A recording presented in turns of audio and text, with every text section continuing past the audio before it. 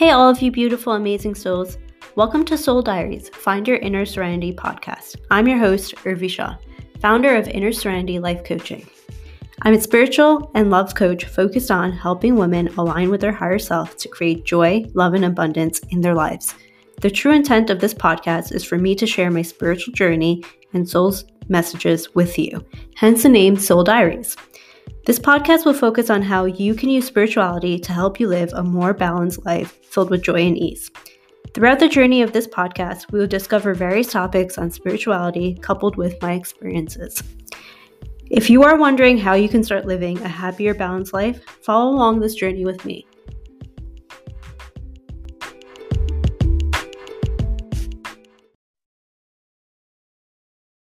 Hey, beautiful souls. Welcome to another episode of Soul Diaries, Discover Your Inner Serenity. I am here with Mouni, who's going to be sharing her powerful story, her narrative of domestic violence and how she went on a healing journey with it. Mouni, you want to go ahead and introduce yourself? Yeah, sure. Thank you so much for having me. My name is Mouni. And I'm just a little background. I'm 26 years old. I was born and raised in Richmond, Virginia, and I have gone through something that a lot of people probably don't really talk about out in the open. And so that's why I kind of wanted to come on here and share my story just so that other people that are listening may not feel as alone. I know that I certainly did when I was going through all of this, and it was something that was never talked about with me, or I just didn't know where to go for resources. So I definitely wish that I had that opportunity to reach out to someone. So yeah, I would say that I guess a few years ago, about 3 years ago, I was in a relationship with someone who I met in my final year of undergrad, and we dated in total for about 2.5 years. When we started dating, it was amazing. He was, to me, very perfect, was very kind, showed a lot of love. He was very specific about what he wanted out of a relationship. And these were all things that I wasn't used to, especially with my previous partners. It was always, I don't want to say immature, but they were definitely relationships that you kind of see in your early 20s when neither person really knows what they're doing and what's going on. So my next partner who I dated was a bit older than I was, and he was at a point in his life where he was starting to settle down. And that's what I really liked about him, that he kind of knew what he was doing. He seemed really sure of himself and had a pretty stable life. And that's what initially attracted me to him. Not only that, it was the fact that he was able to show his emotions really well, and he was able to communicate, and he was very affectionate with me, which is something that I hadn't experienced in other relationships before. So that was also something that drew me to him. Looking back now, I can see that that was most definitely love bombing, which is something that I had no idea about when I first got into that relationship. I actually didn't even know what love bombing was until I got out of that relationship and started my own healing process. But it's something that's becoming more and more well known, which is something that I'm very grateful for.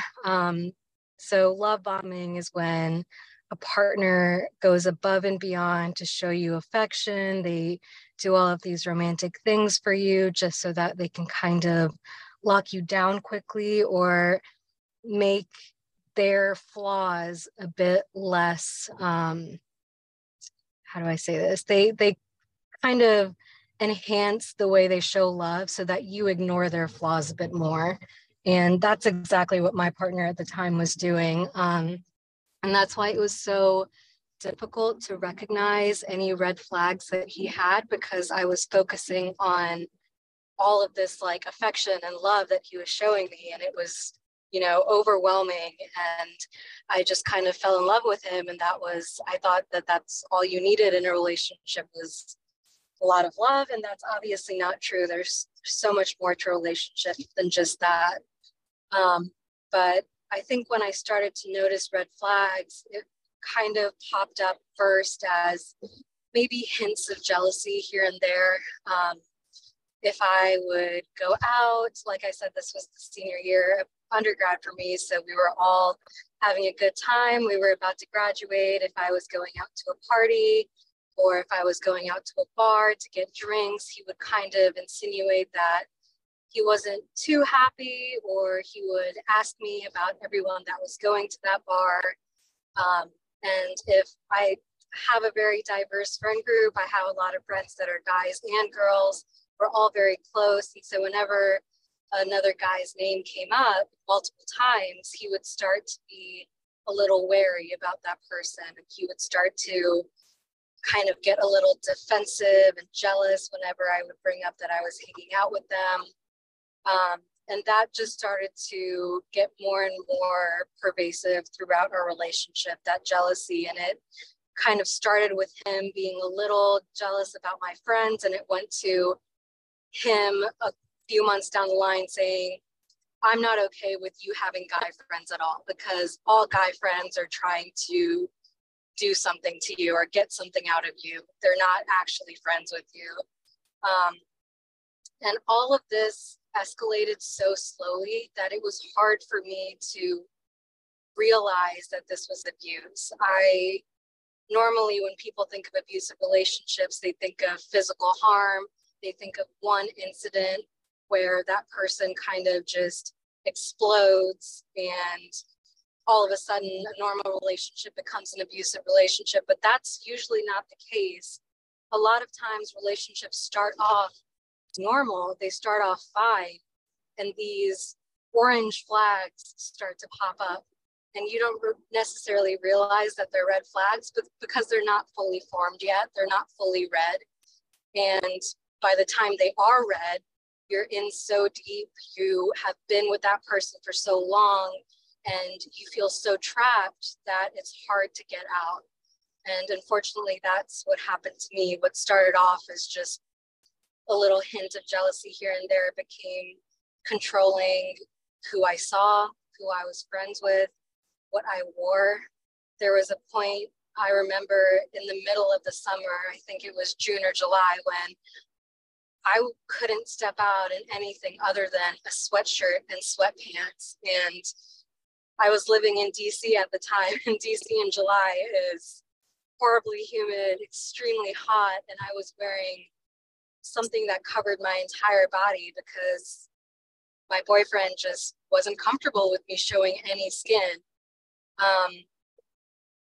And obviously all of these things, while they're not physical abuse, they are very much so emotionally abusive. And I was also living with him at the time, which meant that I didn't have a chance to escape. I didn't have a chance to really be myself. And this was also during the COVID lockdown. And if you've read some of the stats regarding domestic violence during COVID, it increased across the board everywhere. And that's because people didn't really have an escape. Everything was stay-at-home orders. Everyone was indoors all the time. They were stuck with the person or the people they were living with. And unfortunately, that's what I was going through. I was stuck with this person who was policing everything about me. And he had also just lost his job at that point. So I became the primary breadwinner, which also was very difficult for him. The fact that I remember him saying that it was emasculating, and that always bothered me. So I tried to give him more control over, what we spend our money on, what we do with it. And eventually that turned into controlling how I spend my money, what I use it for, and him taking almost complete control over my finances. So now we're not only at emotional abuse, we're also at financial abuse. And that following summer, so a year later, after all of this had already kind of developed, that's when I had the first incident of physical abuse. And even then, I remember thinking, this is just a one-time thing. He's not going to do it again. He's just going through a tough time because he lost his job. We're in the middle of a pandemic. It's hard to find other jobs. I mean, these are crazy times that we're living through. And so I just kept on making excuses for him.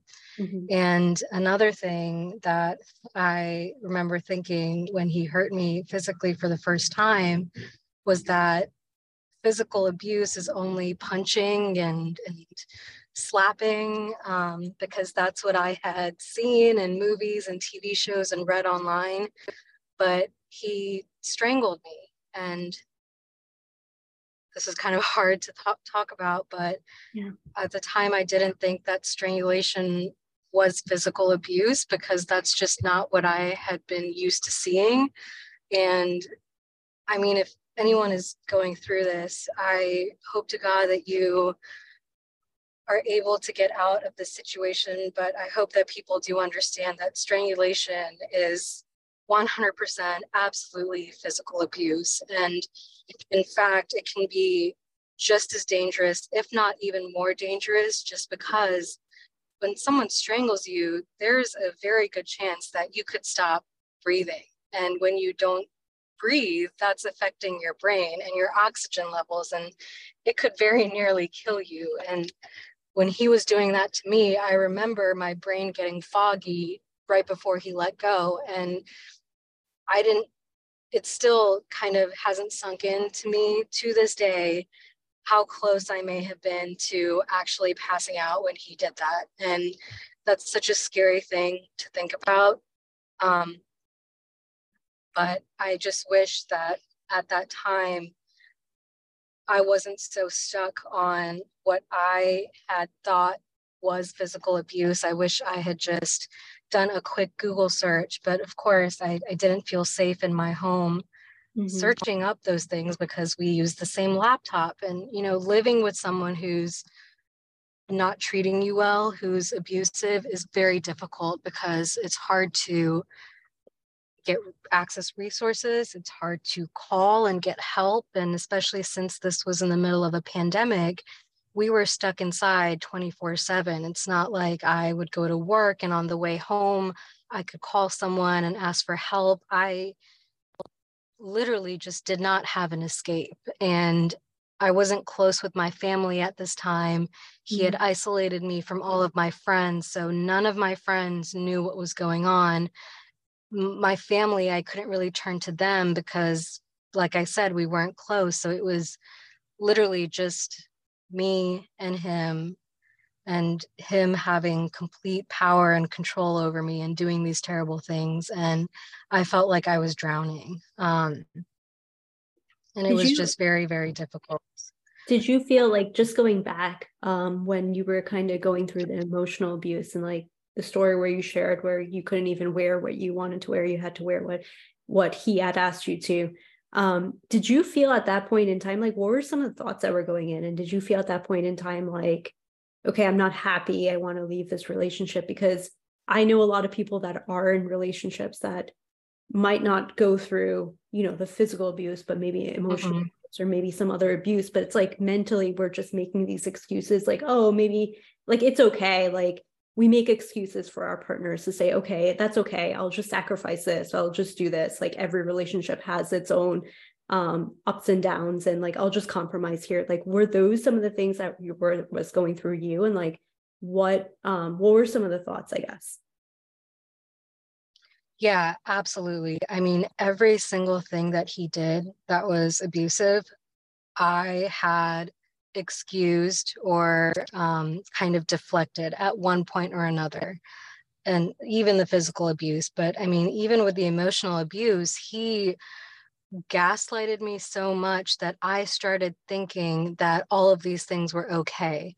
So I remember I wore a skirt that wasn't even that short, but even if it was, I mean, like, who cares? But I remember I was wearing that skirt and he would say things like, well, who are you dressing for? And I would say, I'm dressing for myself. And he would then say, no, you're not dressing for yourself. When you're dressing like that, you're dressing for other people that are going to compliment you and say that you look good. So you're dressing for those other people.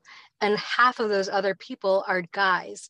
And so basically, when you're dressing like that, you're asking for all of these guys to look at you and maybe not to your face, but in their head, compliment you and say that you look good.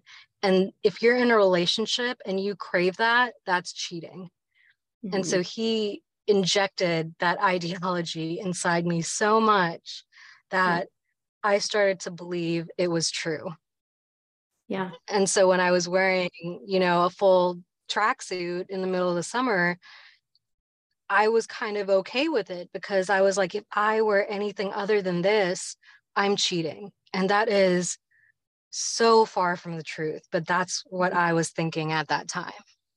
Yeah. And you were trying to be as faithful as possible because you still wanted to be in this relationship. And so I'm really happy that you shared that, because I feel like people that are going through relationships, that, like you said, there's orange flags that come up, or, maybe they're just little things that come up. And it's like, we, especially as women, I feel like we are taught growing up that, you have to compromise, you have to sacrifice, like you have to just like listen to your partner. And we sometimes see our moms do this, or we saw our grandmothers do this. And Right. it becomes this sort of systematic ideology in our head that we have to break, this belief that we have to break, and understand the difference between like compromising and sacrificing in a relationship that's mutually respectful versus a relationship where you are only being controlled, like the one that you were in, and where you are actually being abused on a continuous basis.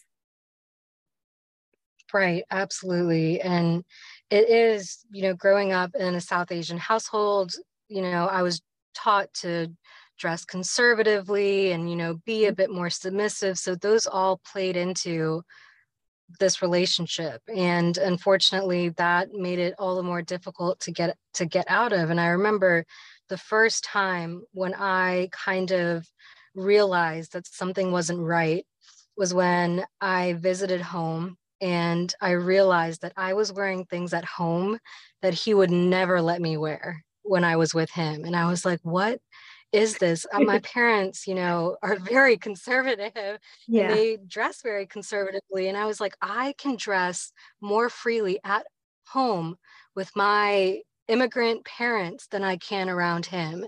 And I was like, what am I doing? Like, this is crazy. Mm-hmm. Yeah.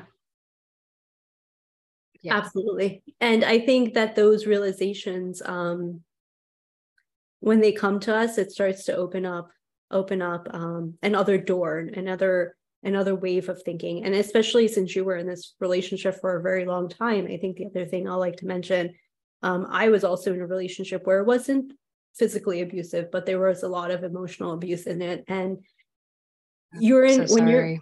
when you're in a thank you, when you're in a relationship for that long, like it's like your mind has just taken over new thoughts, new ideology, new ways of believing things that Right. it, like, to other people, it's like, why are you in this relationship? I remember my friends would always tell me. Oh my goodness. Yeah. And for me, I was like, everything's fine. I don't know what you guys are talking about. And I would purposely not talk to my friends because I felt like they didn't care about my happiness with this person. And so it's different when you're in it and when you're actually observing it. Like when you're in it, you actually don't see anything that's wrong because you're trying to make it, like, you're just trying to just be in this relationship and see that it works out. Right.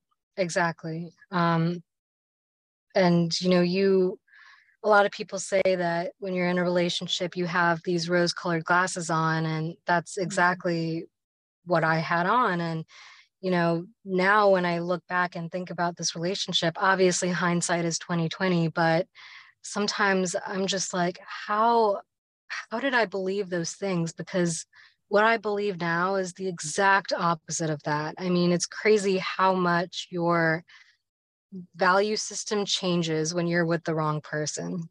Mm-hmm. Yep. Absolutely. Absolutely. But I Yeah. mean, you were able to get out of it, thankfully, and able to heal. And so tell us a little bit about that. Tell us a little bit about how you were able to get out, how you healed, and any other tips that you have for our guests. Yeah, I mean, I got very, very lucky. I lived in Arlington, Virginia at the time, and Arlington has a great support system for people who are going through domestic violence and sexual assault. I actually first called the National Domestic Violence Hotline when I had some time alone. And to anyone who's also going through this, I mean, they are an amazing resource because they looked into my location, they looked into local support groups and organizations that could help me. And they gave me the number to one of those organizations, which was called Doorways. And they were able to provide me with a place to stay. So I think one day when my partner at the time went out for groceries, I packed up all of my things that I needed. I put them in my car and I went to that shelter. And I stayed there. I stayed there for almost for 3 months almost. And during that time, you know, they had Wi-Fi, they had everything so I could continue working. At the time, I was also applying to med school. So my partner would actively, whenever I was trying to finish my essays and my application, he would try to sabotage that and basically pick fights so that I wouldn't finish them because he didn't want me to go to med school. But during that time when I was at Doorways at the Safe House, I finished all my essays. I did my interviews from there. And, you know, they helped me so much. They gave me a place to stay, food if I needed it. If I forgot to pack any clothing, any toiletries, they provided everything. And I, to this day, don't think that I would be here, maybe not even be alive if it wasn't for them. And I kind of reached a point where I finally told one of my friends, a couple of my friends, two of them actually, what was going on. And one of them sent me money. And granted, she's also in med school. So for her to send me money, I get emotional just thinking about it. She gave me money that she didn't have, basically. So I could get out of that situation. And another one of my friends, whenever, you know, prior to getting into the Safe House, if I ever had a really difficult weekend where my partner at the time was hurting me, she told me to just drive down and stay at her place. And so, you know, the two of them helped me out so, so much. And I'm just so grateful that I did reach out, because if I hadn't, I just don't know where I would have been. So, I mean, the Safe House, reaching out to friends, and continued therapy. I'm in therapy today, several years down the line, because healing is not linear and it takes a very long time. But being consistent with therapy has gotten me so much further than if I were to do all of this on my own.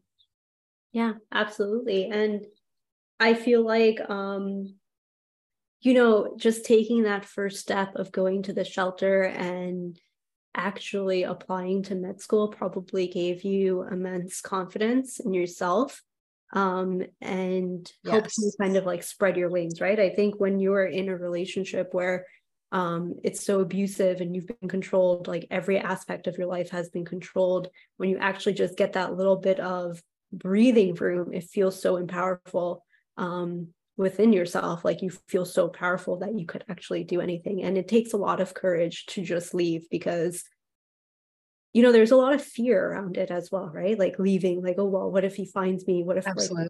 what if he does something to my family? Like it's not just about you, but it's about your friends, your family, everybody that he might know, or your partner might know, that you're afraid of. It's not just your life. Right, exactly. I mean, he knew where my parents lived. He had met some of my friends before. I mean, my friends to this day are terrified of him, as they should be.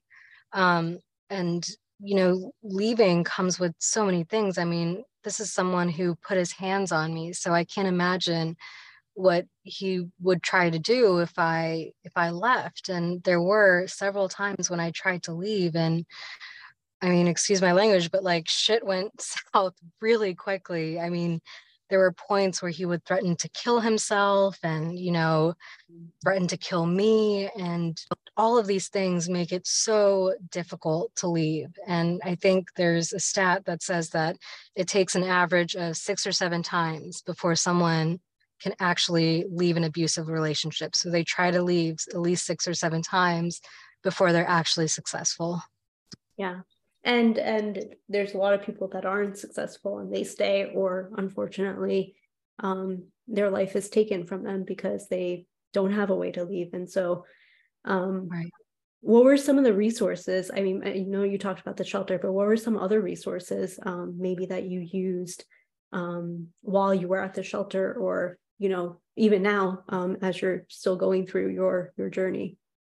Yeah, I would say that definitely the National Domestic Violence Hotline, for me at least, everyone's journey is different, but for me, that was step one because they could identify my location and resources that I had in the area. Um, when I was going through this, there was also specifically an organization for South Asian women who were going through domestic violence. And at the time it was called Asha for Women, but I think they have changed their name to, I think it's Ashiana. I can definitely look it up, but at the time, if you Google Asha for Women, it'll show up with their new name.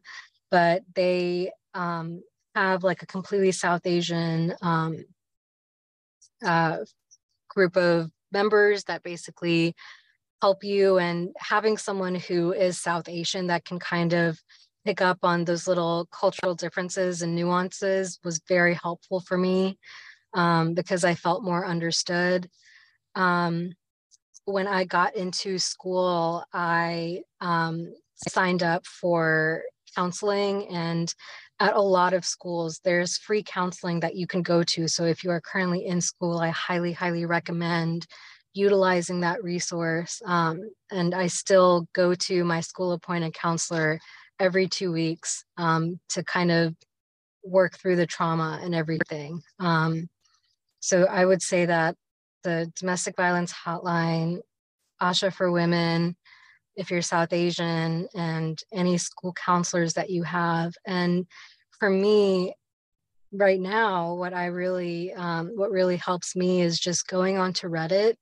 And there's obviously a lot of subreddits, but there's one specifically for intimate partner violence, and reading stories of how other people have gotten out, how other people have healed from their trauma and their PTSD has given me the inspiration, the motivation, and the hope that one day, finally, I'll be able to say that the past is in the past, all of this is behind me, and it doesn't affect me anymore. So right now, that has kind of been my go-to.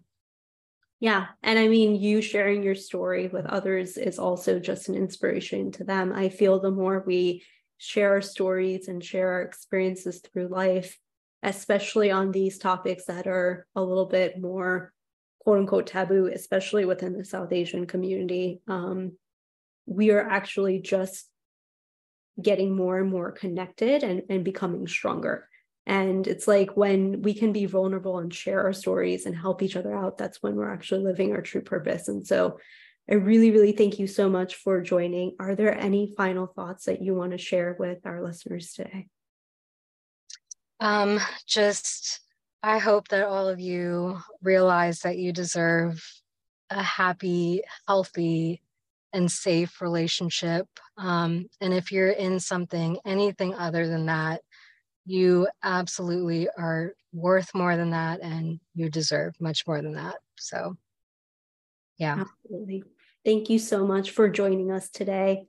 And I look forward to having our next guest in a few weeks on another topic. With that, we'll end today. Peace, love, and light. Namaste. Thank you. Hey, beautiful soul. So let me know if this sounds like you. You've been on social media, scrolling around and looking for tips and tricks on how to live a more abundant, more joyful life filled with love, ease, and flow. And you are following multitudes of spiritual teachers, spiritual coaches, spiritual healers, maybe even mindfulness coaches, coaches that talk about manifestation. And you're on YouTube every now and then looking at videos or searching for meditations, and you Google certain things, and then you're part of Facebook groups where they talk about certain things along the lines of manifestation and spirituality and living a life of abundance and creating your own reality, quantum leaps, all of these things, right? And it can be very overwhelming. Trust me, I've been there. I have spent so much time and energy on searching for the right things that work for me.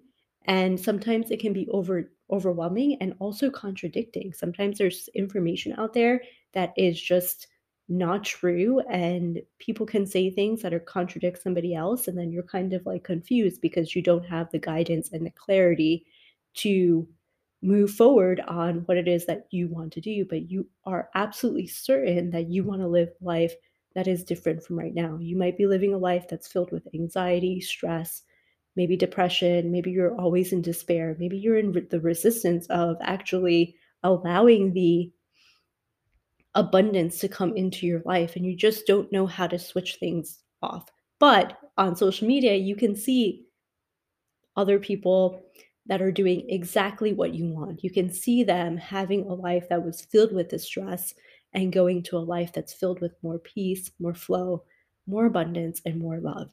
Well, this is why and how I created Divine Souls membership. So I created Divine Souls membership program for you to have one platform, one place, one portal with everything that you need to help you on your journey to that life filled with abundance, love, and joy. And the idea is that in this one place, you have everything that you need. You'll have meditations, you'll have journal prompts, you'll have affirmations, you'll have, teachings and videos from me. I'll be doing workshops that you'll be part of.